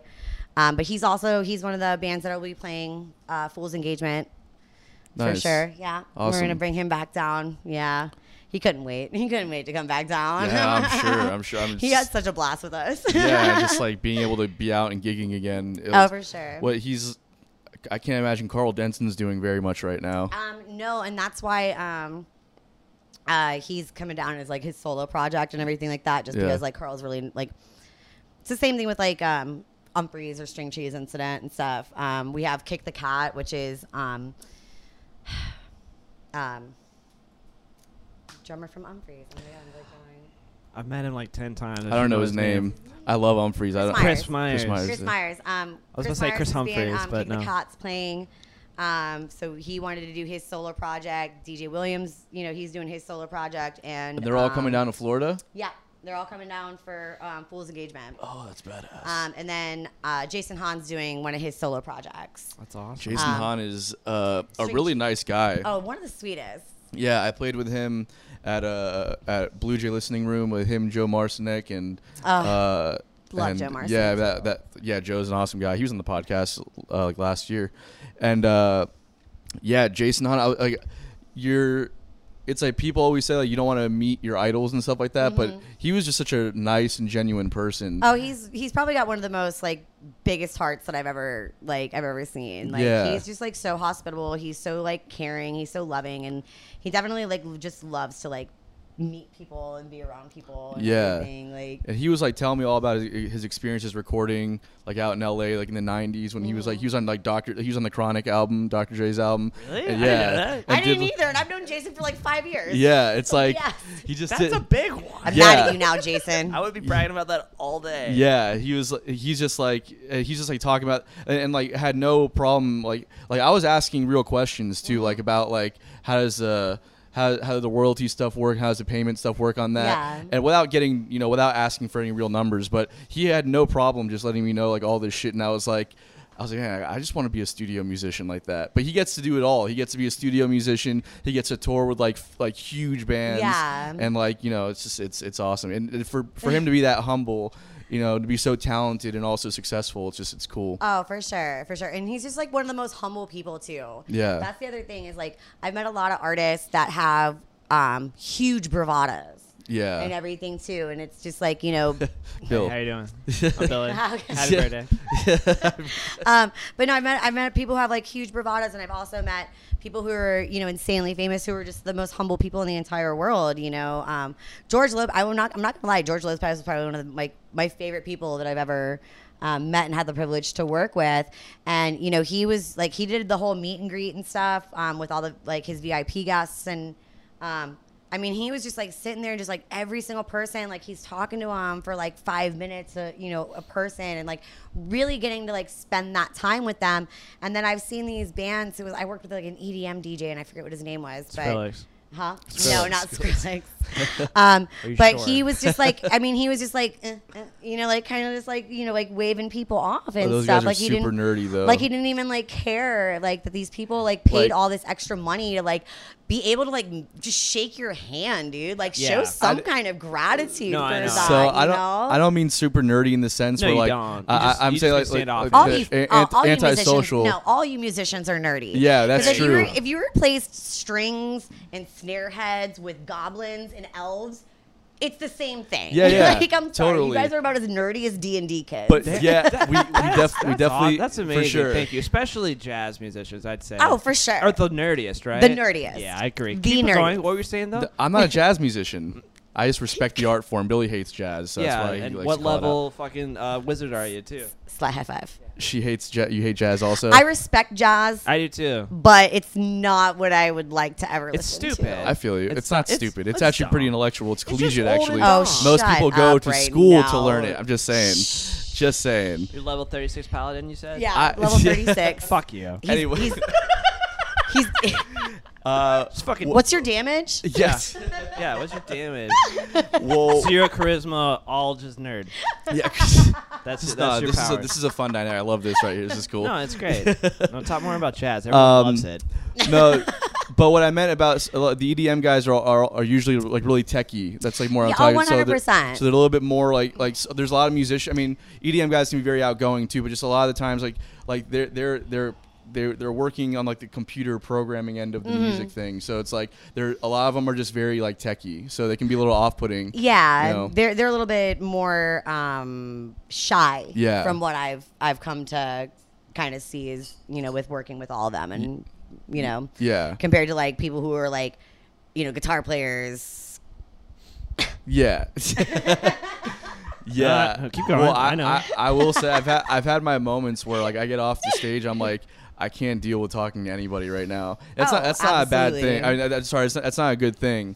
But there just is those times where like I can't, and we're not at the stage at all where we can be like putting off people. Like we have to be like, You have to talk to To them. You have to talk everybody. to them. Yeah. That's how I feel like whenever I like with especially with like OBJ and Monster Mash and with Fool's Engagement, like everyone knows that like, you know, you're the main, like, you know, one of the promoters and stuff, and you're like, you know, especially with OBJ, because I've been just so integral into that festival now for, you know, 9 years, and it's like everyone wants to talk to you, and like you can't drive the golf cart more than like 5 feet without somebody like stopping you, and Yeah. there's times where you just like go into like an RV and just lock yourself away because you're just like, okay, 5 minutes without anyone talking to me. Like that's all you know, sometimes that's all you want, because it does become a little overwhelming sometimes, you know, just to like constantly like have that, you know, barrage of, you know, like social stimulus. yeah, Did you ever know. see Totally. Michael Jordan's documentary that just came out a little while I ago? watched a little bit of it. I didn't finish all of it. There's this one scene that stuck out to me the most, which is where at the height of his fame, and he's still like the most famous person on the planet. Still. Oh, yeah. But he was just like in his hotel room in the dark, smoking a cigar, and he's like, I can't go anywhere else. yeah. Because you do. You feel a little overwhelmed sometimes. And So I kind of get when people are dicks. They're not even being dicks. They're just like, this is Well, the it's- 1,000th person that I've had to say hi to today. Yeah. It's not so much as being a dick. It's taking the time out for yourself so that you're not a dick. No. Yeah, exactly. That's what I'm Yeah. trying to say. You know, For and you sure. do need that sometimes, and You're doing everybody, nothing you know, wrong. everybody needs that sometimes. Like you can't be available to everyone 24/7. Yeah. Right. Like you know, like that's unfair to ask that of somebody. Yeah. Sad Michael You Jordan know, is like the saddest though. it was. the person I've ever seen in my life. Sorry.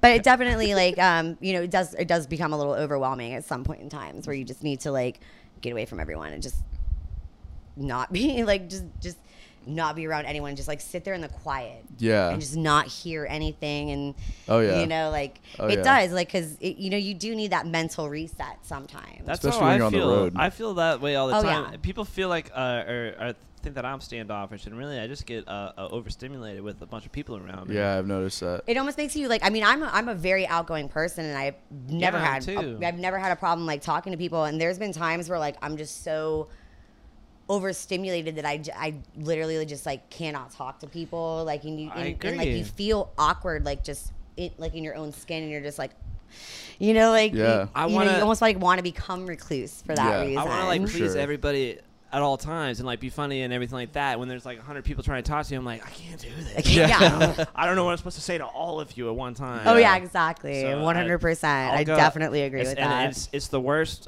before I play too, because I'm always thinking about the show that I'm going to play, right? Mm-hmm. But afterwards, I'm just like, whatever. I can do whatever I want to now. But like, if you see me before a show and I'm playing in front of like even a festival, or like, I'm the worst person to be around. Yeah. I'm just so clammy. Yeah. Usually I can never stop talking. So. Yeah. Well, I mean, shoot, I was like nervous as can be coming on this little podcast and stuff because like it's a good size, okay? I'm just kidding. Happy birthday! But yeah, because I'm so used to being behind the scenes and everything that like. So are we. Well, I'm just kidding. All right, but that like being like being the person who like in the forefront and everything, just like it definitely like. This is a very, very new experience for me, for sure. No, definitely. That's why it's cool though to get that perspective, because it is so. That's what we're trying to do. Like, is Broaden the Horizons is about, like, especially that was our main goal too, was to be like, hey, if you want to start a band, if you want to, know what the music industry is like, here's your first look into it. We've got like we probably started at college. With the amount of material that we have and information. Yeah, I mean, there's a lot of... For sure, no, absolutely. Everything that you said today is just mind-blowing to me. I'm like, I never thought of that. Dumpsters, that's all I've ever... Yes. Like, that's honestly, like, that's one of the biggest things is, like, somebody... I've been asked that question before. They're like, what's the biggest thing that people would never think about when you're throwing a music festival? And I was like, dumpsters. Yeah, dumpsters. Dumpsters, radios, golf carts. Yeah. I've seen those. Like, I never thought of... dumpsters, like, dumpsters is something that like people never ever think about because like where are you gonna put all the trash, yo? Yeah, every festival from that's now the biggest on, thing. Like you got to think about how much trash a festival accumulates, especially OBJ in a five days. Yeah, totally. 5 days, like humans you know are how much, disgusting. like especially if it rains one year and like and people are throwing away pop-ups and stuff. I mean, like totally. It's like it's that's the one thing that never ever would occur to somebody. Yeah, totally. I'm gonna check from now on at every festival, the dumpster situation. I'll get back to you. You check the dumpster situation. That's a great band name. I'm gonna write that down. Dumpster situation. Dumpster situation. Yeah, that's good. There you go. That's for today. Oh my all right. goodness. Well, with time has flown by. We have to get to unpopular opinions. So we do a segment at the end called Unpopular Opinions. Okay. So Billy and I usually do 3, and at the end of that, we give our guests one unpopular opinion. So think about it while we're doing our thing, and then we'll let you have your thing at the end. You go first this time. I go first. All right. I gotta write this band name down. So dumpster situation. Right? Yeah, okay. So my first unpopular opinion is that Cape Fear sucks. Man, wasn't that like week 1 that you said that? No, I didn't say. Cape Fear before? No. It's a really bad movie. No. It's a really movie. It's a bad movie. You know who Martin Scorsese is, right? Yeah. Okay, so he like in the 80s when like at the height of cocaine, he was like, I'm gonna make a horror movie with Robert De Niro. A thriller, not a horror movie. Whatever. And Robert De Niro is a like. Georgia-born Savannah boy, and it has like the worst Southern accent you've ever my god, seen. that's amazing. But thank you. It's and bad, and it just keeps on getting better. Yeah, so was Evil Dead, and now that's a cult classic. But that's how it is. Yeah, that's that. There's things that Rocky Horror Picture Show was like got some of the worst reviews. Yeah, like some of the worst reviews when it first came out, and now that one's cult classic. I feel like those movies are for.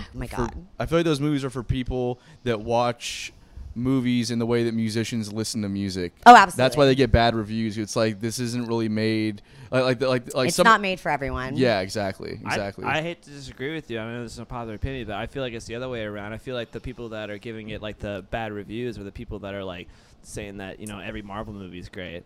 And why it's a cult classic is because like the people who actually do like movies like it. That's what I just said. Yeah. Oh, I didn't understand. Yeah, that's what I said. Anyways, what's your unpopular opinion? Number 1, mine's kind of long-winded and silly, and I wrote this a while ago, right before the Super Bowl.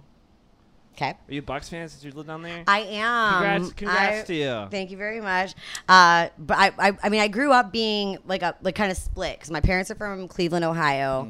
So I kind of grew up as like a Bucks and Browns fan, which I mean was the worst. Yeah, that's great. I mean, do you want to know the worst? I could have thrown the Miami Dolphins in there, and I just had the trifecta. Right. I mean, I like the Miami Marlins and the Jaguars, so we're doing. Don't talk about the Marlins. Oh, that's okay. And yeah, you did great in the World Series. Maybe don't hate She's not them. a Marlins fan. No, I hate. And you watch baseball, so you know that Tampa was in the World Series, right? There you go. You're an idiot. Anyways, here.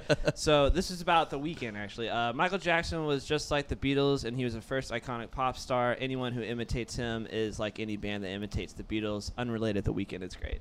Unrelated. The Weeknd's great.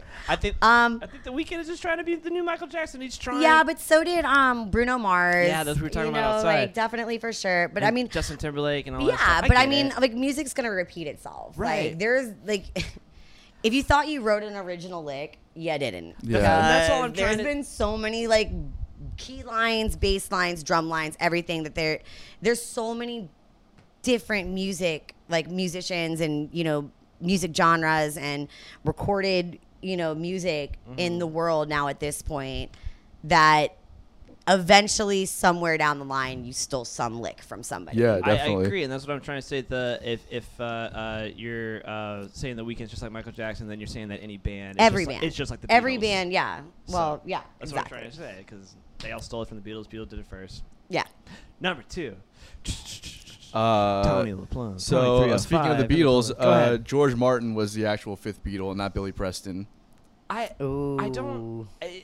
never thought that Billy Preston was ever considered the fifth. He Beatle. was 100% considered Oh, yeah. the fifth Beatle. I always thought it was Brian Epstein. Brian Epstein was their manager. I know, Yeah. and that's who was called their fifth Beatle. No, it wasn't. No. It was Billy Preston because he played all the keys stuff on like the later albums. He played for Get Back, and that's it. What else did he play? He in? played all the keys stuff on their later albums. He played on I'm just gonna sit on this one. Guitar This one's Gently great. Weak. Yeah, And this is how Side Hustle broke up. yeah. This is No, it's not what even we that. do. It's- This is our relationship. We just fight. I'm asking. Oh, okay. I No. know he did Get Back. Yeah, no. And I know that Come Together, but I'm like, all of it? He did a lot of the stuff. That's why he was considered the fifth Beatle. He's not even English. He was. I'm just telling you what. I'm just Do telling you have you. to be English to be a Beatle? Yeah, 100%. That's number one. Another reason why he's not the fifth Beatle, George Yeah. Martin is. There you go. George Martin's a whole sound. Like Oh, I thought you said Billy Preston was fifth Beatle. that's what He was the people one who say. considered as the fifth Beatle. I never heard that. Okay. I always thought it was George Martin. George Martin is. That's what I'm saying. George Martin is the fifth Beatle. Oh, not unpopular then. It's an unpopular opinion. In this room, it's not. It's 2-1. So, So- number 2. When I retire, this isn't even. I don't even. You're a wanna- musician. You're No. never retiring. yeah, for real. Sorry, I said- honey. I said. I know it sucks. I think I'm just. I want to be in a band. I'm sorry. I want to be in a reggae band and just play the keyboard stabs on the upbeat from now on, and just do this. For the So rest you're of my gonna life. wanja it? No. One chord. Basically. You're gonna wanja it out. I mean, Stop. if you could do anything, it would be bass line in a reggae band. No, that's like the hardest. Gig. Oh, it's not. It's the easiest. The Disagree. thing with So bass melodic. lines, yeah, that's the thing that's Yeah, difficult I'm- about the I'm bass playing lines the in same reggae. chords It's still. the feel of the bass line and the drums in reggae music that makes it a little bit more difficult. What you gotta do on the guitar and the piano usually, and this is just a very generic version of What's up? reggae. It's just Yeah. do the upbeats, boom, boom. I'm literally. Bump, I'm playing. bump. Every That's very reggae generic song you've reggae, ever though. heard That's not right true now. at I'm all. doing it right now. I can my also God. do this. Yeah. Okay. Oh my goodness. Billy's Yeah. heard like 5 reggae songs in his life, so he doesn't know what he's talking They're all about. the same. That's Yeah. that's probably what I should Oh, say. All goodness. reggae is exactly the same. Okay. So my third unpopular opinion is that the true crime phenomena right now is going to inspire an entire industry. So basically, what I'm saying is that it's going to obsessed with true incentivize crime. people to kill people No. in order to drive the industry forward. So you think so do you think like serial killer documentaries is gonna birth more serial killers? Yes, exactly that. I totally do too. Yeah, 100%. Absolutely. You're 100 glorifying them like Well, crazy. it's It's not becoming a only- multi-billion-dollar industry Well, it's not now. only just that. You're teaching them like what they did wrong. And, Exactly. Like, you know, like. Exactly. What you need to know right now. I think that started though the whole true crime like phenomenon, like that obsession. I really do equate it to Dexter. I think Dexter was a major catalyst, at least making it mainstream. Yeah, for because there was definitely like a sure. niche for a long time. But bring yeah, up Bundy. I think that's who started it. But anyways, Okay. do you know how how many? about Jack the Ripper before back in the 1800s? If we're really gonna go there. Yeah, I Yeah. guess so. Do you know how many murders happen in America every year? I'm talking about serial No, killers. just guess. How many? I don't know. 300,000. Okay, that's murders. We're not talking about serial killers, though. What do you We're mean? not talking about murders. Serial killers. Born Serial killers you at least have to murder like multiple 3 people, yeah, in a certain way. No, I understand. And even FBI's Most Wanted, they said at any given time in the country there's about 75 to 100 serial killers. Yeah. Right now. And serial killers don't typically. I really like it a lot. Yeah, I no. love the true crime stuff. And serial kill, but that's what I'm saying though. It's like there's only like 75 to 100 active serial killers right now. They're not committing 300,000 murders a year. So you think there's like this guy that's like watching like true crime and he's like just been real nervous to murder, and then he's just like, oh, but I think I Get the yeah, glory. absolutely. got the motivation. Not only do you get the glory, 100%. but you have the industry, the people that are on this like the documentary side that are making these are like, no hey, glory we're to be gonna a pay serial somebody killer. to do some shit. We're gonna fund your serial killing spree, and then we're going to create a documentary about it, and then we'll have the real inside scoop, and then we'll create the best documentary ever. I think that's gonna create. I just think that whenever there's like a phenomenon like that, pop culture takes it to the next level. I'm saying the next level is funding serial killing sprees. Oh, absolutely. I just watched. I didn't really do much research about the. I like we're talking about it in like a lighthearted tone, but the mass shooting that happened in Las Vegas at the festival. Oh Right. yeah. I didn't know. I thought there was just a guy who was down there like shooting people. No, he was at the hotel. I had no idea. Really? I watched it like the. That's was the narrative that they was want you such to an believe, insane- anyways. That's insane. Yeah. Like getting goosebumps thinking and everything like that. But the end game to all this like serial killer murder stuff is you die or you get raped in prison or get killed in prison. Like Jeffrey Dahmer just got beaten to death with his hand. Yeah. In prison. There's not going to be more We'll serial see. killers. We'll You'll see. see. We'll It's not- see. it's I don't not like know. just I don't know. murder. I agree with you. I'm just saying I'm it's a gonna go with the possibility. unpopular opinion on this one. It's not going to be like, oh, yeah, the judge is like, oh, how many people did you kill? Just 2? Oh, well, okay, we'll just give him like a couple years. It's not going to happen. Of course, it's not going to happen. I'm just saying Or that if we'll you see kill what anybody in happens. Florida and he pleads with capital punishment, they kill I definitely you. think it's We'll going to become harder to identify who the serial killer is Yeah. as well because of these true crime things. Yeah, I think because that's they're gonna, like, learning. yeah. Yeah, you're studying Nah. what you can and can't get I'm away not with. opinion. That's what the whole point is, but Mm. I Yeah. disagree. Is my Okay. turn? Yeah. Yeah. This is my last one, and I apologize if this offends you or if you are part of one of these people. People who can't eat bread or gluten should be left behind. Oh, yeah, that's like genetic Darwinism. That's literally saying, yeah. That's genetic Darwinism. Are you trying to- If you can't eat bread, Thank like you. something's wrong with you, boo boo. That's Like, They That's laugh pretty about, good. They laugh about all the time, like just saying. the most bland bread, thing. you can't eat bread. Can't eat bread. Yep. Ow. I can get lactose intolerance more than I can get. It's gluten literally what Billy was intolerance. saying earlier. Yeah. For sure. Yeah. Oh, 100%. I'm on that one. You're on page with every one of our unpopular opinions, which is interesting. You guys are gonna Yeah. hate my unpopular there opinion. hasn't been one. Oh, I that's can't been wait to hear unpopular it. for you. Go What's ahead, your all unpopular right. opinion? Bring it home. IPAs aren't that good of a fucking beer. Well, that was one of our yeah. unpopular opinions a while back ago, actually. Well, not No, that was mine. one of mine. Yeah. IPAs aren't that good of a beer. I think they taste like salt water. I think that the hype of them are like, well, number one, they have way more calories in them than any other beer. Cool. So, like people are like, oh, I get so full drinking beer. Like, well, no, you're drinking 250 calories every single time you drink one IPA. Right. Compared I to a wanna lager, which eat is beer. like compared to a lager, which I think is like 100. Yeah. maybe. That's why I drink lagers now. And they just don't taste good. They don't taste good. I'm sorry. They don't. I don't like the. They're supposed to taste bitter like coffee. I kind of. I can drink black coffee. I drink black coffee, and I Yeah. cannot stand IPA. Do you know what my least favorite beer is? What? Yingling. Happy birthday, though. That's what Blasphemy! I'm That's out what of she. here. That's what she brought over today. All right. Well, this has been a really fun episode. Thank you so much for Yeah. coming on. Thank you guys so Really much. informative, I would say. Yeah. Happy birthday a million times. Thank Yeah, you I love for guys. sure. I love celebrate you people's guys. birthdays like crazy. Happy birthday. Oh, I appreciate it so much. Thank you guys so much. Absolutely. And we'll see you guys next time. Adios. Bye. Adios, muchachos.